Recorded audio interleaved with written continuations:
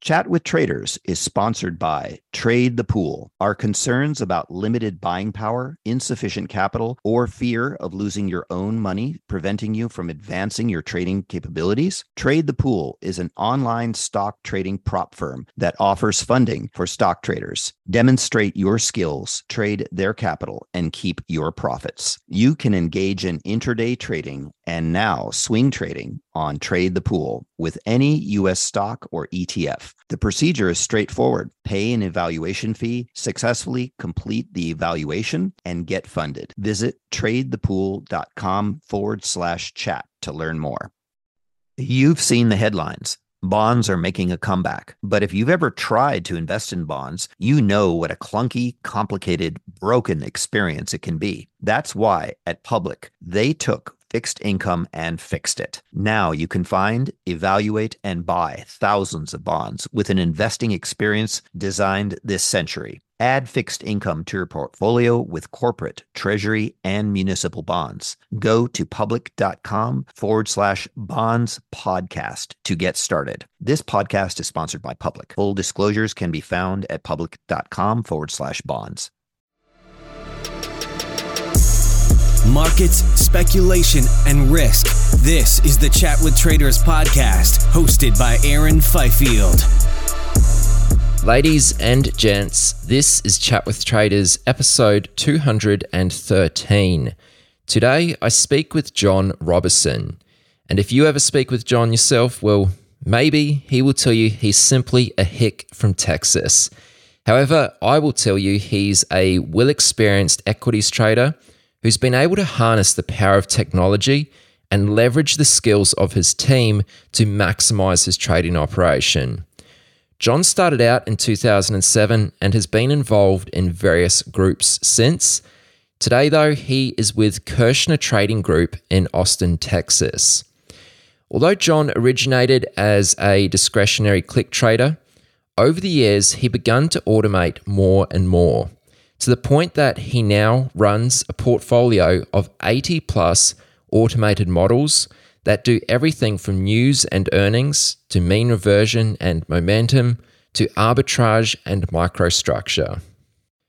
In our chat, John tells of his early days, which are particularly interesting because it was one tiny edge he stumbled across almost a year in that enabled him to start making money consistently, and it afforded him more time to discover other trades or other edges.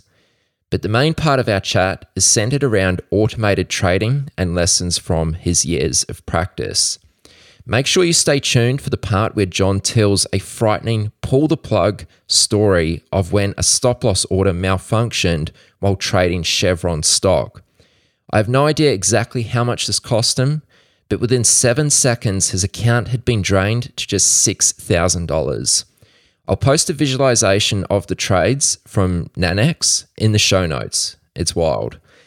The talk of automated trading leads into machine learning and John's use of such techniques.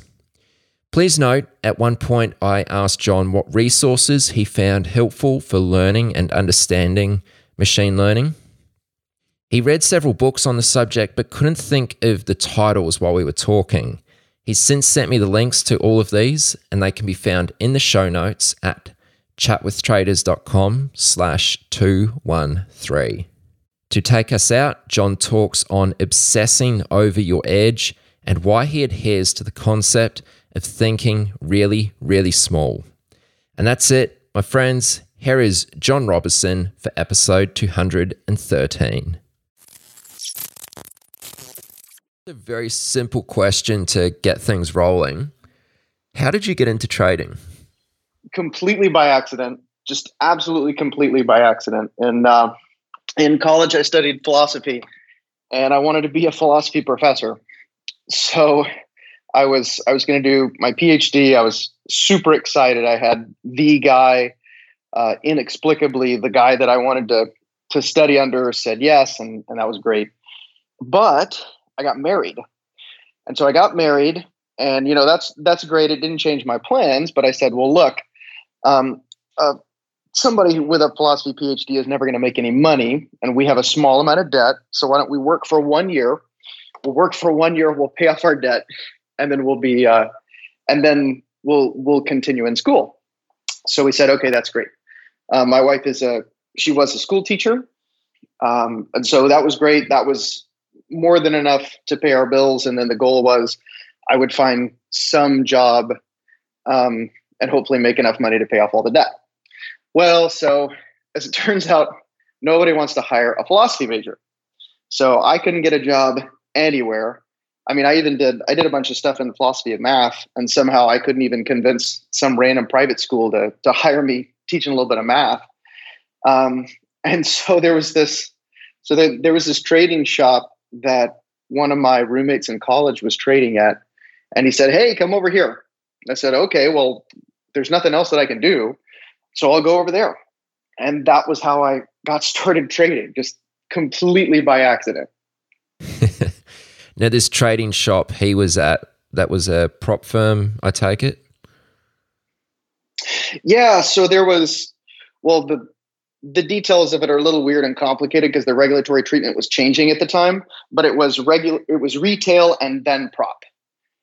So I was sort of, I was retail for the first few months, and then I became prop after a few months. There was, all the regs were changing in the market and that kind of stuff. Okay. So from the sounds of things, it was your goal in this year, which you were taking off from school to earn some money to pay off your debts. How did you go during that first year? Did you earn enough money to pay off your debts? Well, that's complicated. So sort of. So I started in July of 2007, and from July 2007 through March 2008, I tried everything, man. I mean, I talked to everyone who would talk to me, and I listened to them. I had this sense that I wasn't going to steal anyone's trade. So a couple of people told me some strategies that actually would have worked. And I mean, looking back on it, I was being stupid. They were inviting me to try out some of their kind of lower tier strategies, help me get my start. But I was too stubborn, and so I just did anything for about 9 months. And then in March, by the end of March, I started with $5,000 and I was down to $800 actually. So I was down from $5,000 to $800, and I mean, I was pretty stressed. It was like this year's going to be a failure. I won't have made any money. I won't have anything. And so I went back home, and it was a long weekend. I think it was Easter weekend maybe. And so it was a long weekend, and I had these really, really, really extensive journals. These journals that I had kept for that, whatever it is, 8 months. And I looked through the journals and I tried to figure out, look, out of all of these different things that I've tried, did anything actually work? And I was guided by this idea I'd read in the Market Wizards book, the first one, I think. He says, I think it's Jim Rogers. He says, my trading style is basically, I stand in the middle of a room and I look around till I see a pile of money sitting in a corner. Then I walk over and I get the pile of money, and that's it. And so I said, look, somewhere in this journal, there has to be a little pile of money for me to walk over, pick up, and come back. And so sure enough, I did find something. There was just this one tiny trade that I found, but it worked incredibly consistently. I can tell you more about it in a bit, but I don't want to distract from the narrative. And so I went from trading all these different things and trying all these different things to I just had one strategy that I could do most days, basically one time. I basically had enough capital to be able to kind of go all in once on a pretty small arbitrage. And so sure enough, I mean, somehow as luck would have it, that very next month in April, so I had $800 in my account, and in April I made $1,100. And that month I only had one down day, as I recall, and I lost $6. So I was like, wow, maybe this Market Wizard guy really knows what he's talking about. I should try it again. So sure enough, then in May, the next month, made $1,000 again. All right. So I figured, well, might as well double my size. So I got more aggressive. I doubled my size. And then in June, I made $2,000.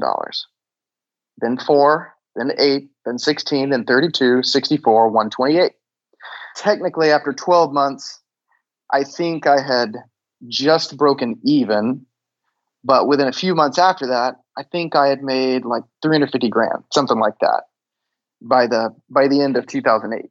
So I'd gone from, $800 to 350 grand. I wish that I had a strategy that was that good again, so that I could make those kind of returns again.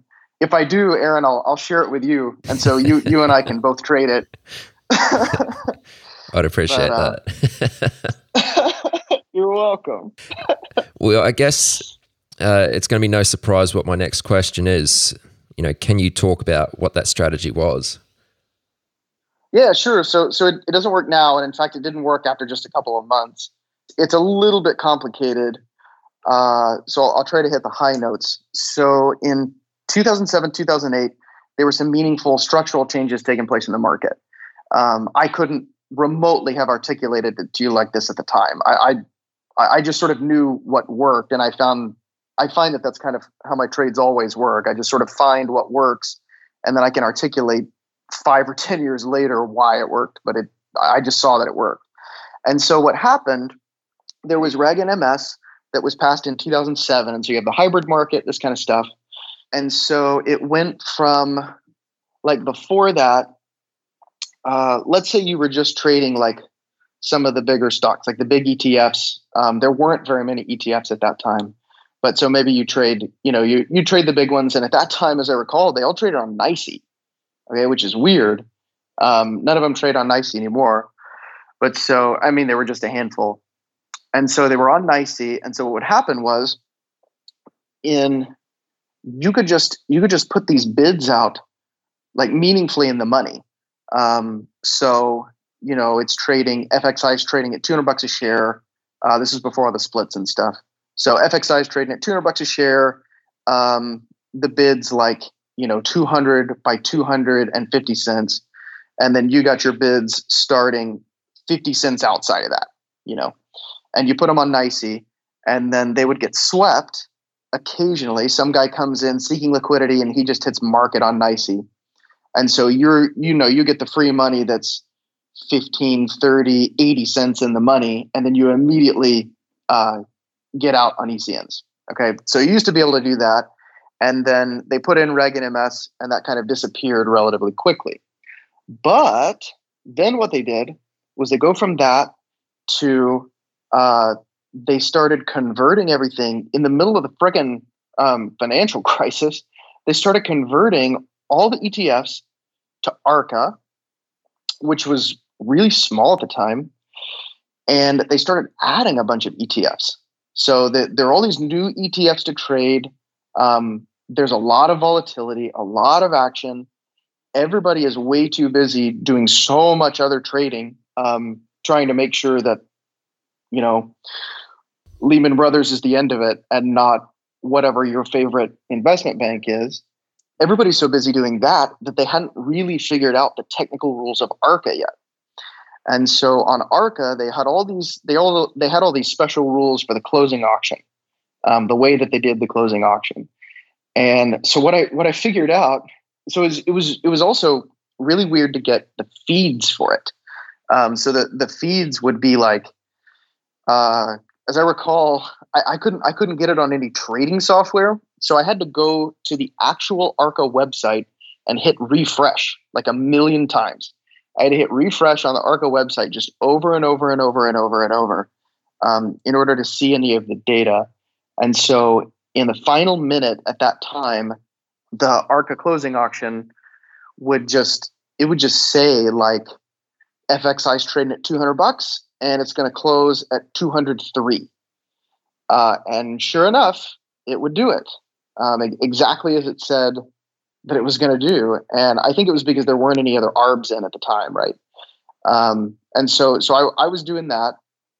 And then by the end of the 9 months, my margins had started dropping a lot on that trade. And then a year after that first April, the trade was it was morphed at best, but the alpha had decayed just massively.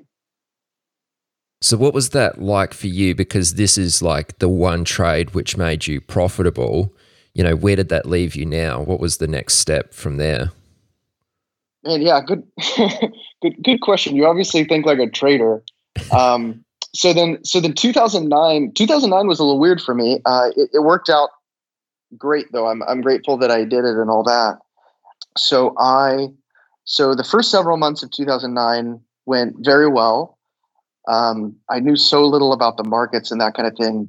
Gosh, I look back and I think about in March of 2009, why didn't we just buy all that there was of Las Vegas Sands and like Invesco and PIMCO, the closed-end funds that were on the market, and some of the bank preferreds. So I didn't do that, but I'd figured out a couple of new trades. And so I was up to like 4 or 5 total trades that worked at that point, but I was still pretty reliant on the first trade. And so I think I was up like 150 or 200 grand a few months in to the year. And then there was this kind of event in early June. It wasn't horrible, but it was the first time that I put in a really big all-in bet. And it was this momentum trade that was based on some stuff that was happening with the banks. And the banks were going wild. And I, being an idiot, bought only one bank. I only bought JP Morgan.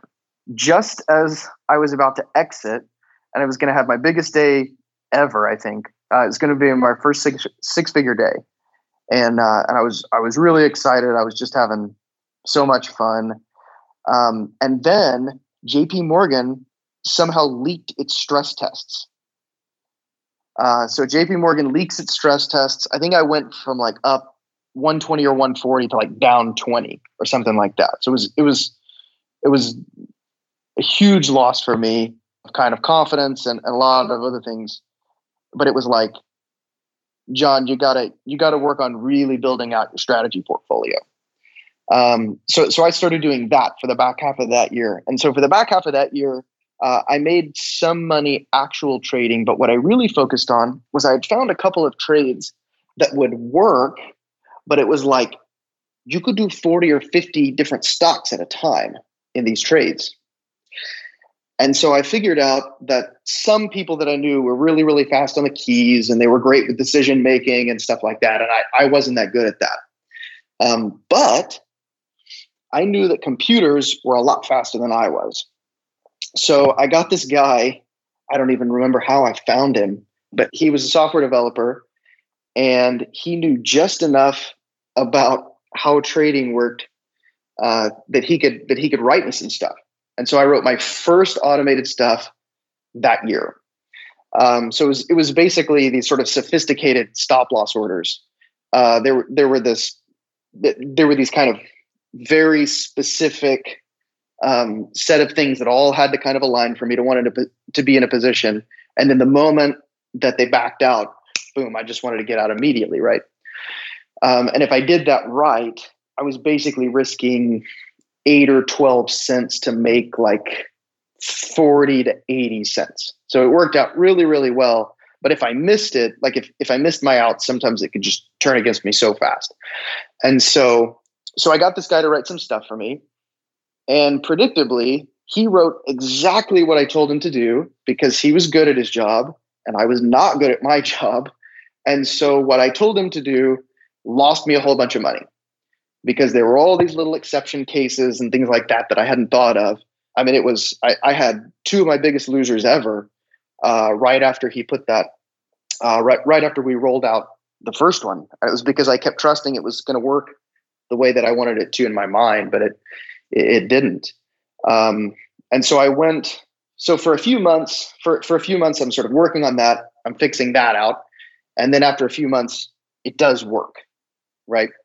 So now I've got it to where, and so the year after that, I had a new best year ever. And then the year after that, I had a new best year ever. And the year after that, I had a new best year ever. And so at every point, I'm kind of adding new strategies, new ideas, By the end of it, I had gone from these automated exits to then I added automated entries. And then I said, well, let's just put them all together. Let's make this, let's make fully automated stuff. And so that's kind of the next few years. Okay. Yeah, this is really interesting. I mean, this is one of the things which got me excited to speak with you, is because, your origins, you started out as what you could call a discretionary click trader, but you've sort of evolved into very much an automated trader, still trading intraday, etc. This trade which you found where there was kind of 40 to 50 stocks you could be trading at various times throughout the day, what was that trade? Is this the trade? I'm just trying to put two and two together here because you sent me through a few things prior. Is this the trade which you would see kind of price bouncing from large orders in the depth? Yeah. So one of the bigger parts of it was that at that time, and they don't do it nearly like they did. I mean, it's nothing similar. So at that time, really often in the order book, there would be at whole numbers. So at, $150 or $25 or whatever, there would be these just massive orders for no reason. I don't know. It was some mutual fund was taking profit, or I have no idea. But so you'd see randomly 400,000 shares there. And so you could try to get in front of it. And then if it works, or if it doesn't work, then you kind of get out as that order is getting eaten up, right? So at that time, they would go slowly enough. There weren't all the HFTs and things like now. So you could actually do it by hand if you were good enough. Now those big orders get played on by HFTs a whole bunch now. And there are some interesting trades you can do with the order book now. I mean, obviously, HFTs make a lot of money on order books, but yeah. So you would find there were kind of some specific elements to a setup that would make one really, really good, and then you could use these giant offers or sometimes bids as your backstop. Okay, that makes sense. And so the automated exits which you built into the strategy, so you would get in manually yourself, and then you had these automated exits with the sophisticated stop loss orders to get you out if it didn't work. Yeah. So I would get in every morning super early, and I would scroll through literally every stock in the market that traded any meaningful amount of volume. And I'm just looking for my setup in, 3,000 stocks every morning. It took forever, man. And then in whichever ones that I found any potential setups, I would just put a bunch of orders out and then get my automated stop set up and then hope and pray that they work that day. As someone who started out as a hand trader or click trader, whatever you want to call it, was it always the goal for you to automate your trading, or was it just sort of something which came about as almost a need, almost as like a necessity? Yeah, it just emerged out of evolve or die, and I wasn't. My judgment wasn't as good as other guys. My speed on the keys was slow. My all of that kind of stuff, but I understood the power of technology, and I was able to do that at least. Okay. So what would you say was the most difficult part in the beginning once you did start to automate some things? So it sounds like the first step towards automation for you was automating your exits, which was mostly your stop loss exits in that scenario you gave just before. Once you kind of moved on from that and started to do build this out a bit further and automate more things, what proved to be rather difficult? I mean, you already sort of gave that example where you'd given a bunch of instructions to the developer and he'd done exactly what you asked for, but there were things which you hadn't thought of. I mean, was there anything like that which, went on to cost you money? Yeah. So very, very frequently stuff like that would happen. There was one, oh gosh. Yeah, I guess it's sufficiently related. The silly way of putting it is that I am a conspiracy theory on zero hedge. What was it? It was September 2013. In September 2013, so I had this was actually a generic stop loss. This wasn't even a particularly interesting stop loss. And so this stop loss got triggered. I was in Chevron. I don't know. I wasn't even in that much. I was like, I think I was in like 25,000 shares or something. So I'm in like 25,000 shares of Chevron in September 2013, and this stop loss gets hit. And so I had always been obsessed with risk. That's probably the one thing that I'm really good at in trading is I can take a loser. Like I've got a real strong chin, and I'm really good about being obsessed with like, what's your edge? What's your risk reward? What are your potentials to have a big tail loser? How do you mitigate it? That kind of thing. And so I talked to the folks who ran the software about what the risk limits were. And I'd set my risk limits really, really low. I mean, it was like, I want to say it was single digits % of my account or something like that. And it was like, whenever I lost that much, it was just supposed to completely shut off, and I wasn't supposed to be able to trade unless I sort of called them up and said, let me trade. So my stop loss gets hit, and the stop loss started acting wrong. It started acting wrong for sort of some complicated reasons, but the basic net effect of it was that I think I was short. And so what it would do was it would cover the short, okay, but then it would market buy the same amount again, okay? So I'm short 25,000 shares, and now not only did I cover that 25,000, but now I'm long, okay? Then it decided, oh, well, I'm in a new position, so I got to get out of that. So it sells the 25,000 shares and then short sells them again. So now I'm short 25,000 shares. So it does this recursively as fast as a computer could do it for 7.3 seconds, during which time it lost a pretty significant amount of money. I mean, it basically zeroed out my account. I think I had $6,000 left in my account or something like that. And I'm very grateful. The guy sitting next to me, I'm like looking at my screen, and my screen is just doing weird things. And the guy next to me is just like, he's like, pull the plug. And so I managed to stop it only because my friend sitting next to me has the composure to tell me, pull the plug, you know? And so I did that. So that was a big loss. I'd had a bunch of those. And the basic lesson that I figured out was, if you're a trader, what you really want is you want to control every single thing that can possibly affect your P&L negatively, right? So like, I don't mind if somebody else, if let's say I have some interface, right? Like I have a backtesting interface. If somebody else writes all of the code to print the chart on the backtesting interface, then he can write that and I'll just barely test it and whatever, because that doesn't actually directly affect my P&L. But if it is a risk limit that should have been triggered, right? The moment that I hit whatever % of my account, the moment I had lost that, it should have stopped, but it did not. It didn't work right? So I figured out all of that has to be 100% under my control. I can't trust anyone else to write that. And so I think that became the most important part. And so from there, I started figuring out, how can I write everything for myself? How can I write my own system the whole way down? Anything I can't write for myself, like, you can't create your own data feeds. You have to buy them from someone.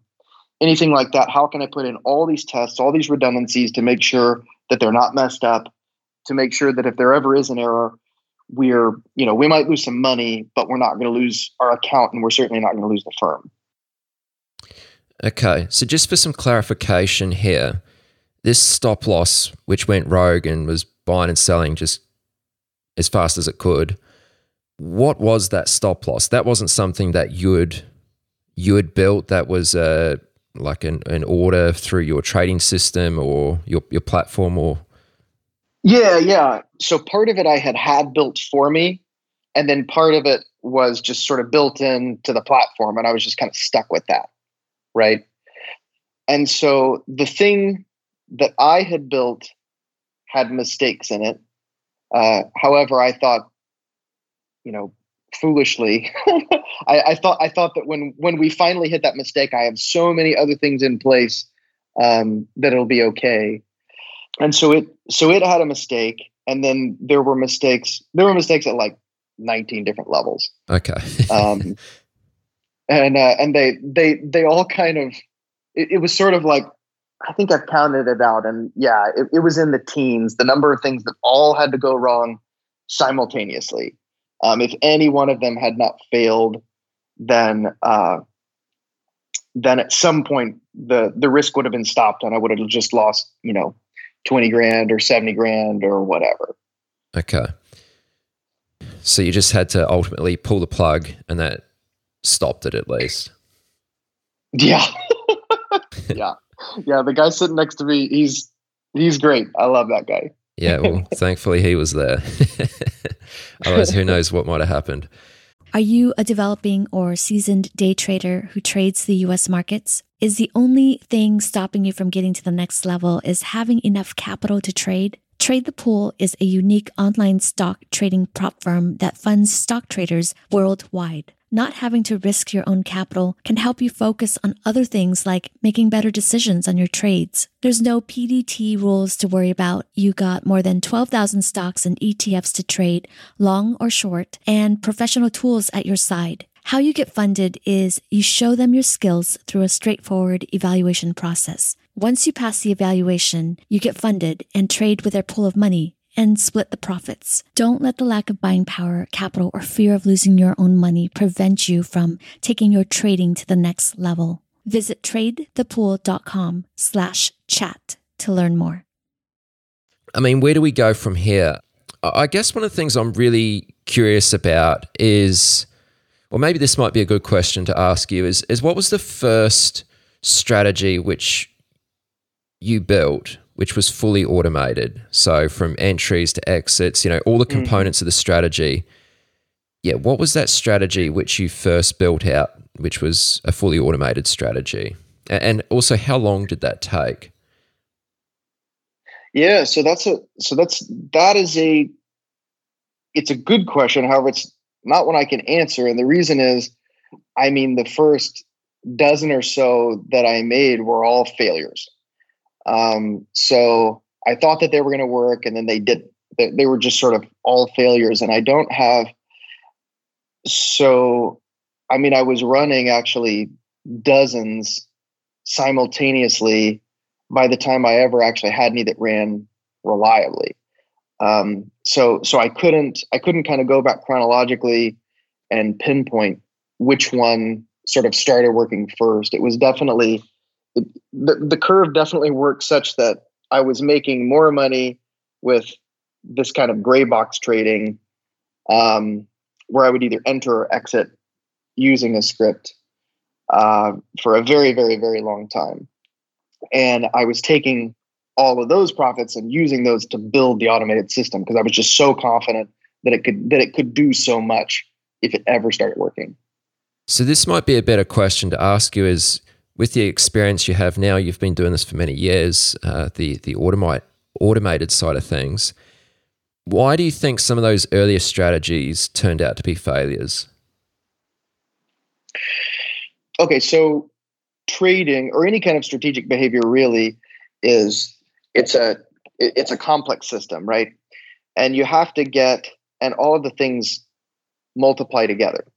So it's like, instead of it being, if you have 10 different parts that all have to work together, it's not like 2 + 2 + 2 + 2 + 2. It's like 2 × 2 × 2 × 2 × 2.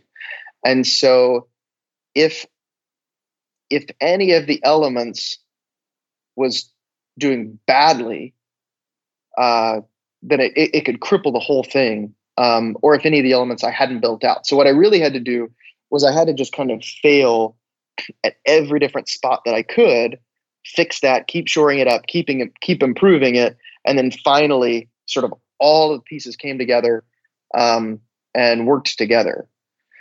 Yeah, I still can't think of what would have been kind of the first one that really worked. But I know, so I know that at some point I started rolling out a lot. And the thing that I really needed, and this is something I'm really bad at, what I needed to build a toolkit. Okay. I was fortunate. I kind of stumbled into somebody else's sort of primitive toolkit. And now at this point we built out, I think it's a pretty cool toolkit. But so I needed a suite of more sophisticated backtesting stuff. So with the backtesting stuff, I could do a bunch of backtests. I could look at them and say, oh, what are actually the good signals for a winner? What are actually these weird tail risk cases that my code does not get me out of? What are those kind of things, right? So the backtesting system, I could do that. I needed good backtesting visualization. The other thing that I use a lot now is, and then I needed sort of scoring systems. So I needed to figure out, okay, it turns out that most trades don't just rely on, is this one value high or not, right? It relies on, well, do all of these things sort of come together at the right time? And then if so, how do you get out when you have a loser? How do you get out when you have a winner? How do you add in those sorts of things? So I've got a bunch of backtesting stuff, and that is so helpful.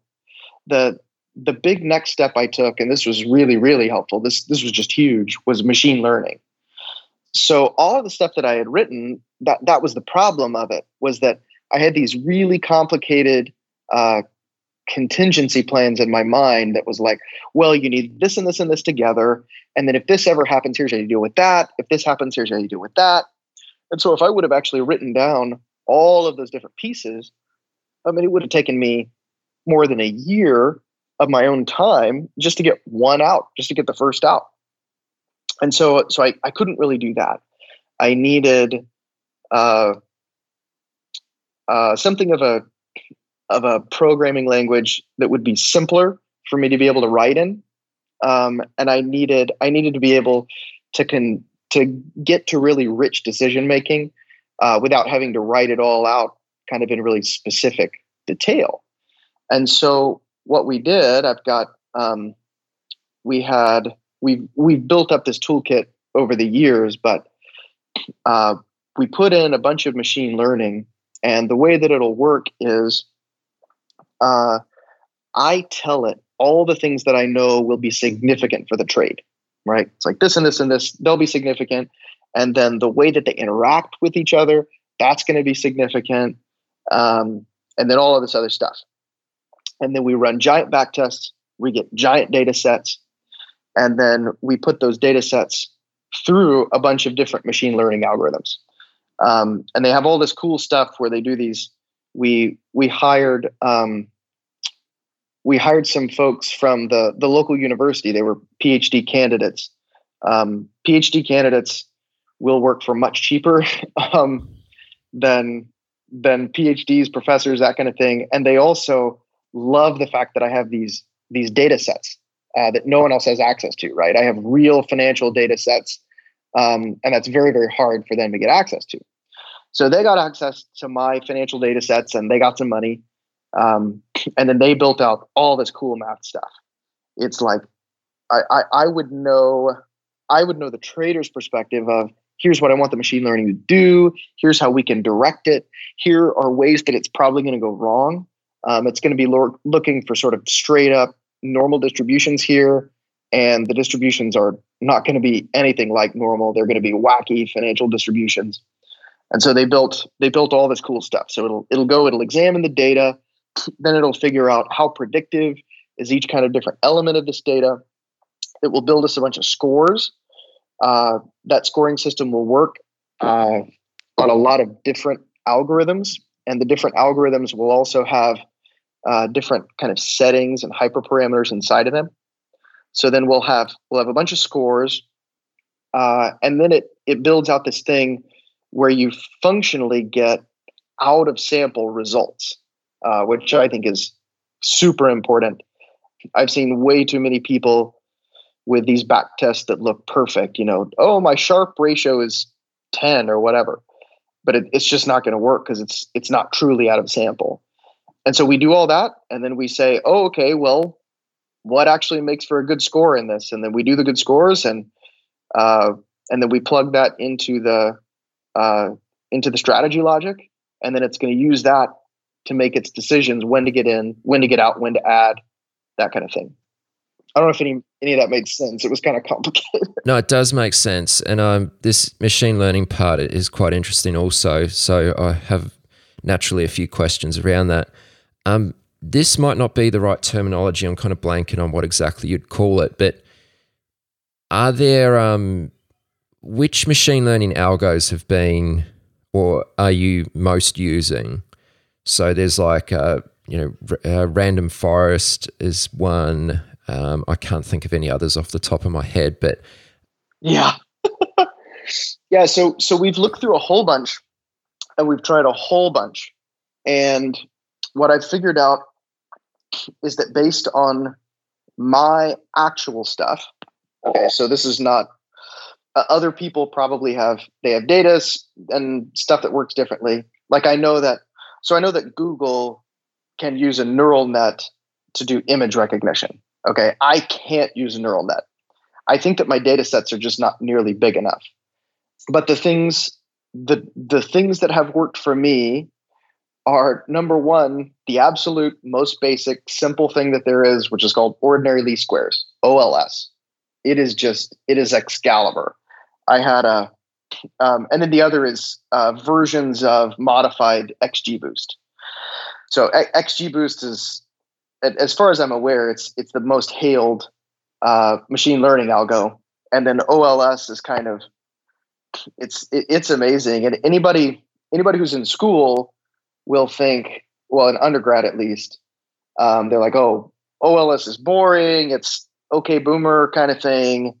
But then you actually use the thing, and it's just wow. And only if you use it right. Okay, I couldn't get it to do anything. Okay, I couldn't get it to do anything at all that was any good. And then these guys from the university came over, and they had all this really cool math stuff to do. A small amount of that was my ideas. Most of it was like, these are the best practices in the industry. This is the way you should do it. And then I said, oh, we should modify it in this tiny way. And then a couple of them, they came up with themselves. So they just did such a good job. And yeah, so once you actually use it right, and I have yet to find somebody who can do the other stuff that really, really, really beats it. So I use some clustering stuff. So k-means is the best known. And what that means is more or less, so imagine you said that there are mean reversion traders and momentum traders. Now, if you have one group of mean reversion traders and one group of momentum traders, a lot of their behavior, you should just split them out. And you should say, oh, okay, well, whatever a mean reversion trader does, it's probably like they make money on most of their trades, and then occasionally they take big losses, for instance. Momentum traders, right, they tend to be the other way. They tend to have some giant winners and then a lot of losers. And so if your algorithm were just trying to look at all traders together, it would say, oh, okay, well, there's not really a pattern as to whether you have big losers, big winners, frequent losers, whatever it is. But then the moment you know, well, it's really in two clusters, it's momentum and mean reversion. The moment that you know that and you split them up, you say, oh, okay, people in this mean reversion cluster, their stuff follows this way, and the momentum folks follow this. So the k-means has been effective. OLS is the best. And then XGBoost has been really great for us because we'll use it for kind of a second opinion kind of thing. So the OLS may say like, oh yeah, this thing it's a 72 out of 100. So, it's pretty good, but it's not great. Or it's a 99 out of 100. It's awesome, But then occasionally we train several XGBoosts in different ways. But so occasionally one of the XGBoosts will come in and say, yeah, it is really awesome. But if you look at this kind of thing, it's also a lot riskier than you think. There's like a 35% chance that you're going to suffer a gigantic loss. And so, yeah, absolutely take the thing, but size your position smaller than you would normally think to, because you don't want to, you don't want to take this gigantic loser that's just going to mess up your psychology. Once you take these strategies, which have been optimized with the use of machine learning, when they're actually trading, do you completely understand why they are making the decisions they are making? So no, I definitely do not completely understand. However, to me, it's very important that I have a pretty good grasp of it. So I'll go into the algorithms, or the algorithms that really get to make a lot of decisions. There are some that can say no, but they can't say yes, if you know what I mean. Like there are some that are just purely risk mitigation, and they're so complicated, I don't understand them in the end. But with those, that can't create tail losers. So when I say like control your P&L totally, it's okay with me if it's like I lost some opportunity because I didn't fully understand that. But all the ones that can just say yes, and that's the end of the story, I've looked through every feature. I've looked through the distributions of everything. I've looked through the history of it, all of that, and I couldn't run the calculation myself, but I'm absolutely confident that this makes sense. Okay.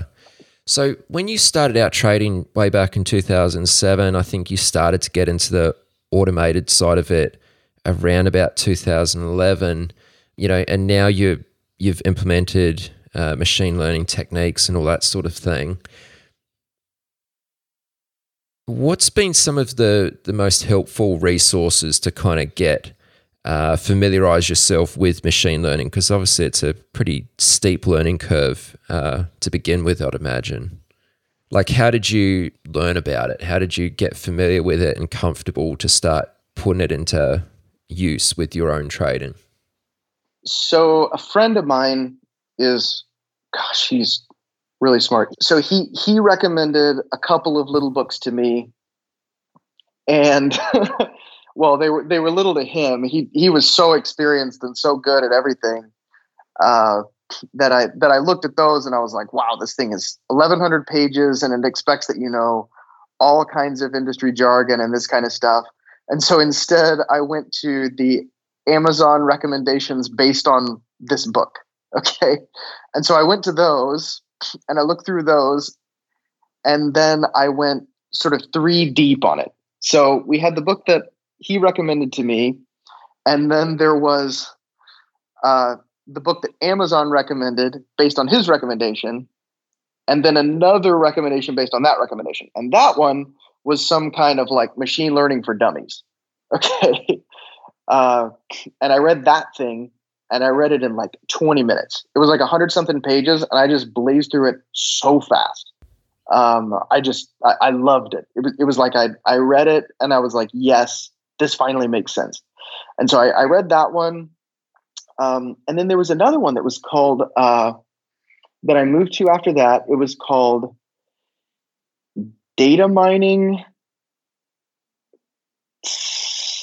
I don't know, top 10 algorithms for data mining, I think it was called. It was a little hardback book, and they didn't mean data mining in the CFA way. It's that was a term that they gave to some versions of machine learning. I don't know if they still do, but or at least some stuff that's related to machine learning. I don't know all the details. But so that book, it had 10 algorithms in it, and that includes all of the algorithms that I use now existed in some form in that book.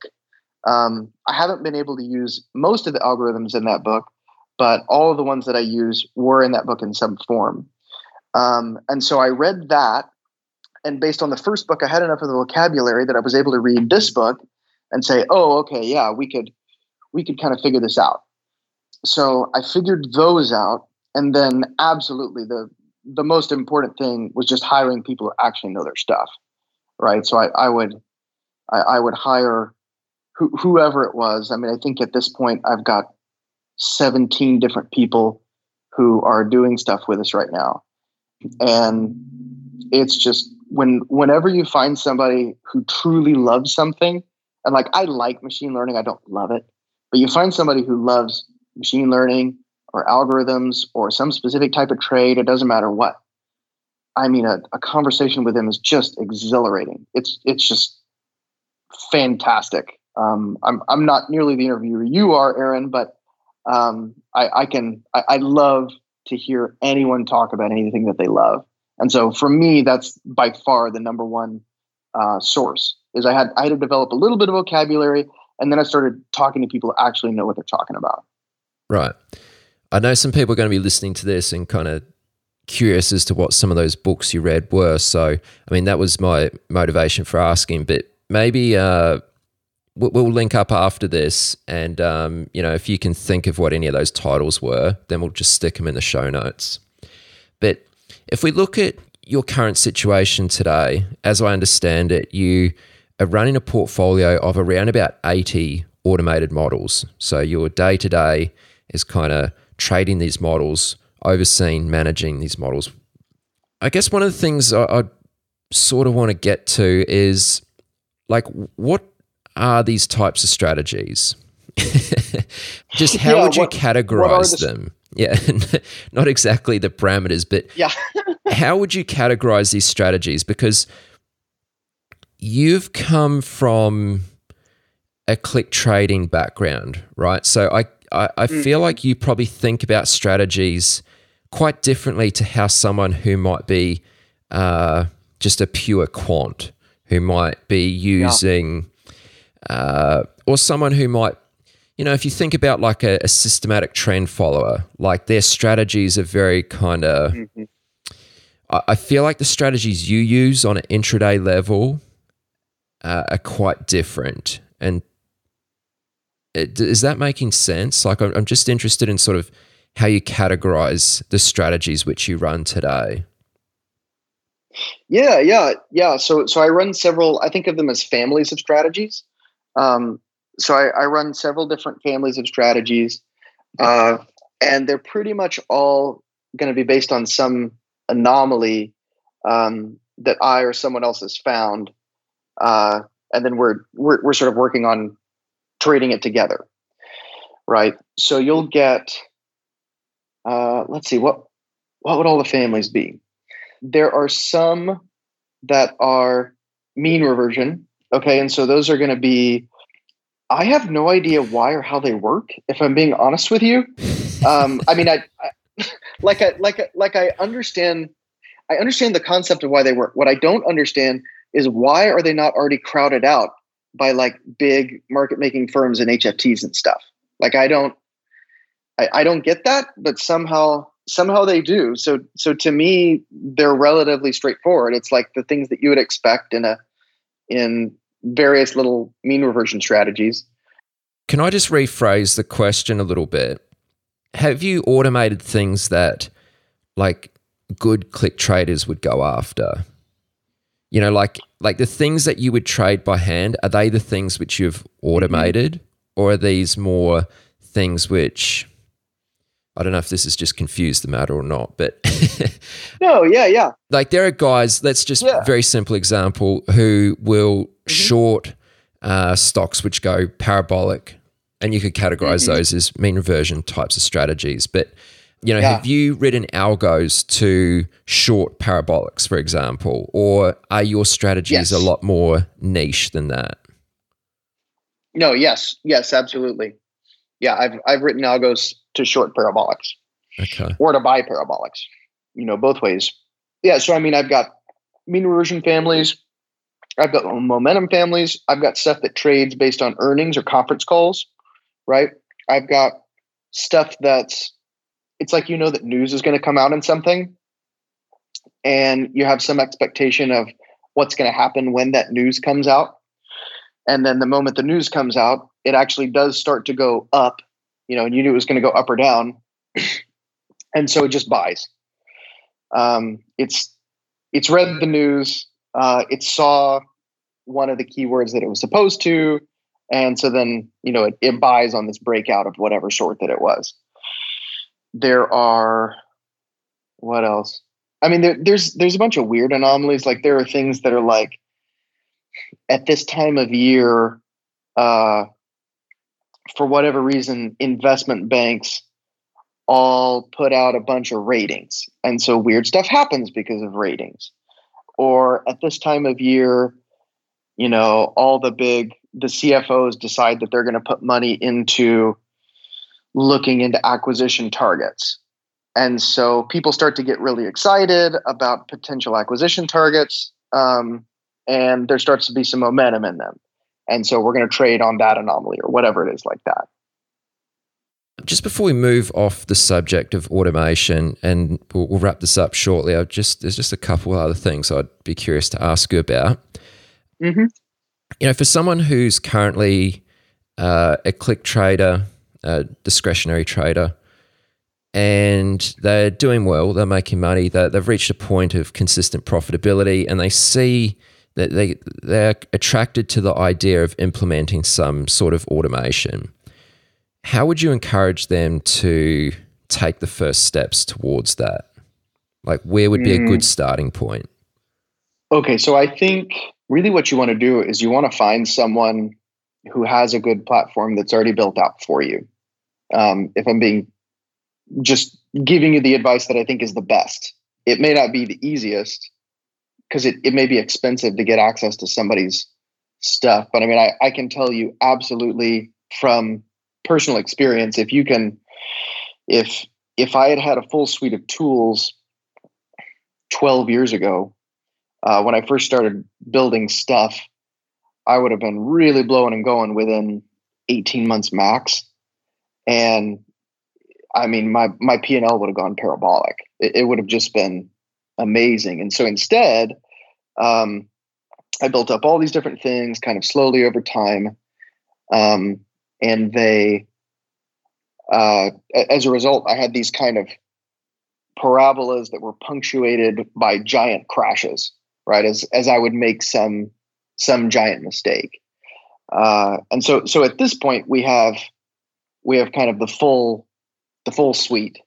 And so that feels a lot better.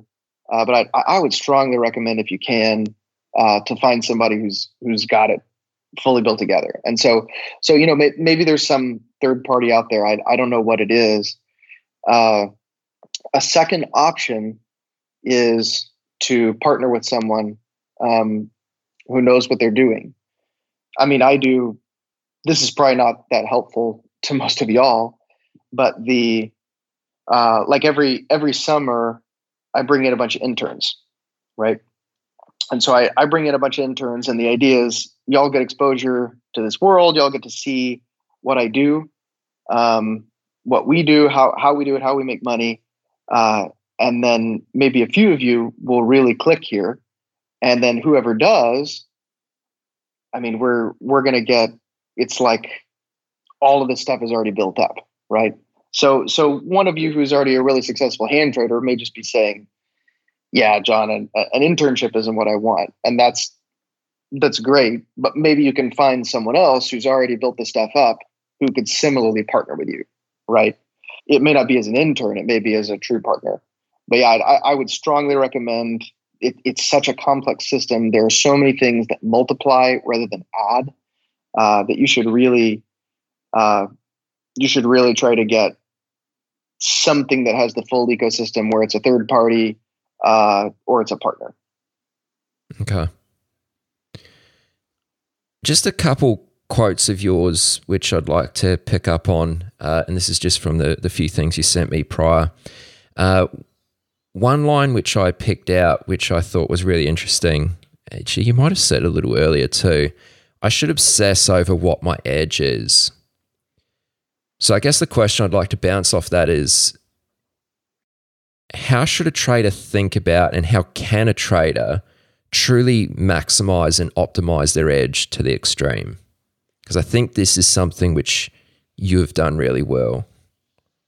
That's a good question, man. And I wish I had even I wish I had much better answers than I do. I can tell you that really helped turn my trading career around. I remember I kept hearing this voice in the back of my head. There was this guy. There were these two guys who were talking, and one of the guys was like, "Oh yeah, I'm putting on this trade. I'm going to do this." And so this other guy is like, "Why?"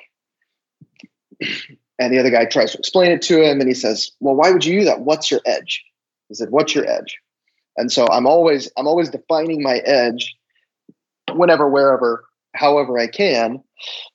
And then the idea is you just want to make the absolute best that you can off of that. So the way that I would say that your edge evolves, okay? So first of all, like I said, everything that I do, it's just I noticed that it worked. And I couldn't necessarily articulate the whys of why or how it works. But I definitely understood this happens, this distorts the market in the following way. And so you can either kind of get in before it has distorted the market. You can kind of predict that it's about to distort the market. Or you can get in on the back end once it's kind of blown up the market. And you can get in there to pick up the pieces, right? So I see this pattern that'll happen and I'm going to follow it. To give an obvious example, and I'm actually going to give a strategy to y'all. This is just the easiest. I've done this like 4 different times. Whenever Bitcoin finally makes a move, then Ethereum makes a move after it. Then kind of the third tier coins make a move, and then the altcoins make a move after it. So if you look in the past, whatever it is, 3 months, I was sitting in Bitcoin. Bitcoin makes its move. It goes from 10 to, I think it went up to 30 something. And then it was very easy. You could just go buy Ethereum. So you could buy Ethereum. I think it was at like $300 at the time. And then you buy your Ether at $300, and then the thing goes up to $1,500, $2,000, that kind of thing, right? Well, sure enough, after Ether makes its 4, 5, 6x move, then all of the sort of next tier coins start doing this crazy stuff. The most obvious one being Dogecoin, but I think that had its own catalyst.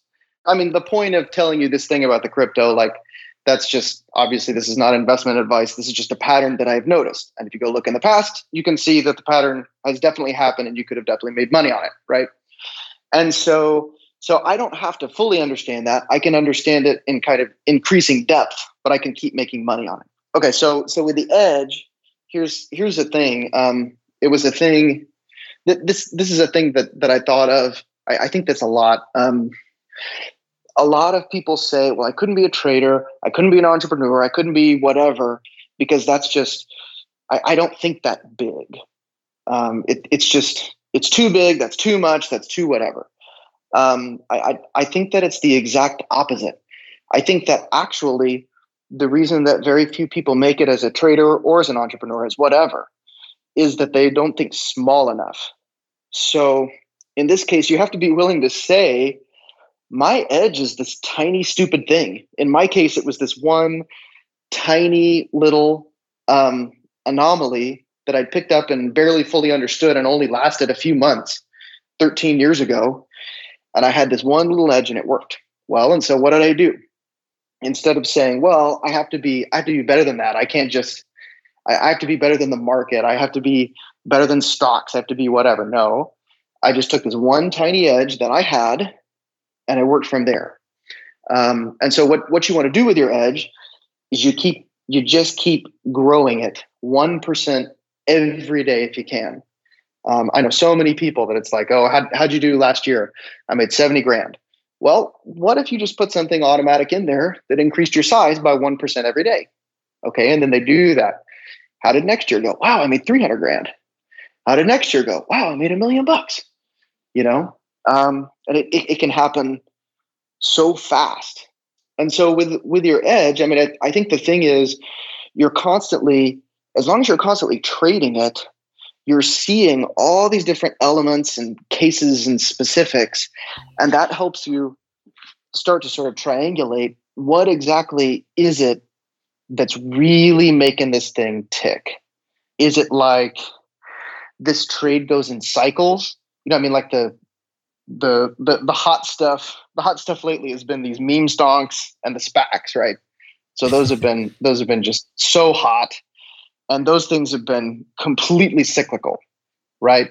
So the meme stonks, it's like they go in these little waves where they're sort of only work on the momentum side for a little while, and then they kind of churn for a little while, and then they only work on the mean reversion side for a while.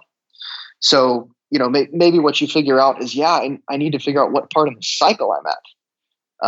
So now you've expanded your edge. You had one edge, which was maybe you knew the momentum side of it. But then now you figure out, okay, I need to know where I am in the cycle, and then I need to be aggressive or conservative based on that. So then that's this kind of next layer that you've added to your edge. And so if you can add those little layers, 1% a day, 20% a month, whatever it is, and you keep adding them, they compound very quickly. And so your edge goes from being this tiny thing that everyone would make fun of because you just found this tiny thing that barely even matters in the market, to all of a sudden you can make a significant amount of money on it. I don't know if that's helpful. Is that helpful, Aaron? I think it is helpful. I mean, that's exactly how you became profitable in the first place. And I mean, who knows where you'd be today if you hadn't have kind of discovered something like that. Because it sounds like you were almost, in that first year, you were almost at a point where you'd run out of money and we're going to go look at other options, but you'd found this little edge which you were able to continually build upon and increase your size, and enabled you to really grow your account and to, start building out into other edges and maximizing those. Gosh. Yeah. I mean, when you put it that way, I'm so incredibly grateful for everything that's kind of come together at different points. Grateful for all the people that I met. I'm ashamed that I made as little of it as I could have, but I'm so excited, man. It's like I wake up in the morning, like I'll wake up at 3:00 in the morning, just hyped. I'm just trading stocks is the best, most wonderful thing. I can't believe I'm so privileged that I get to do it. I love it, Aaron. I feel you. Yeah.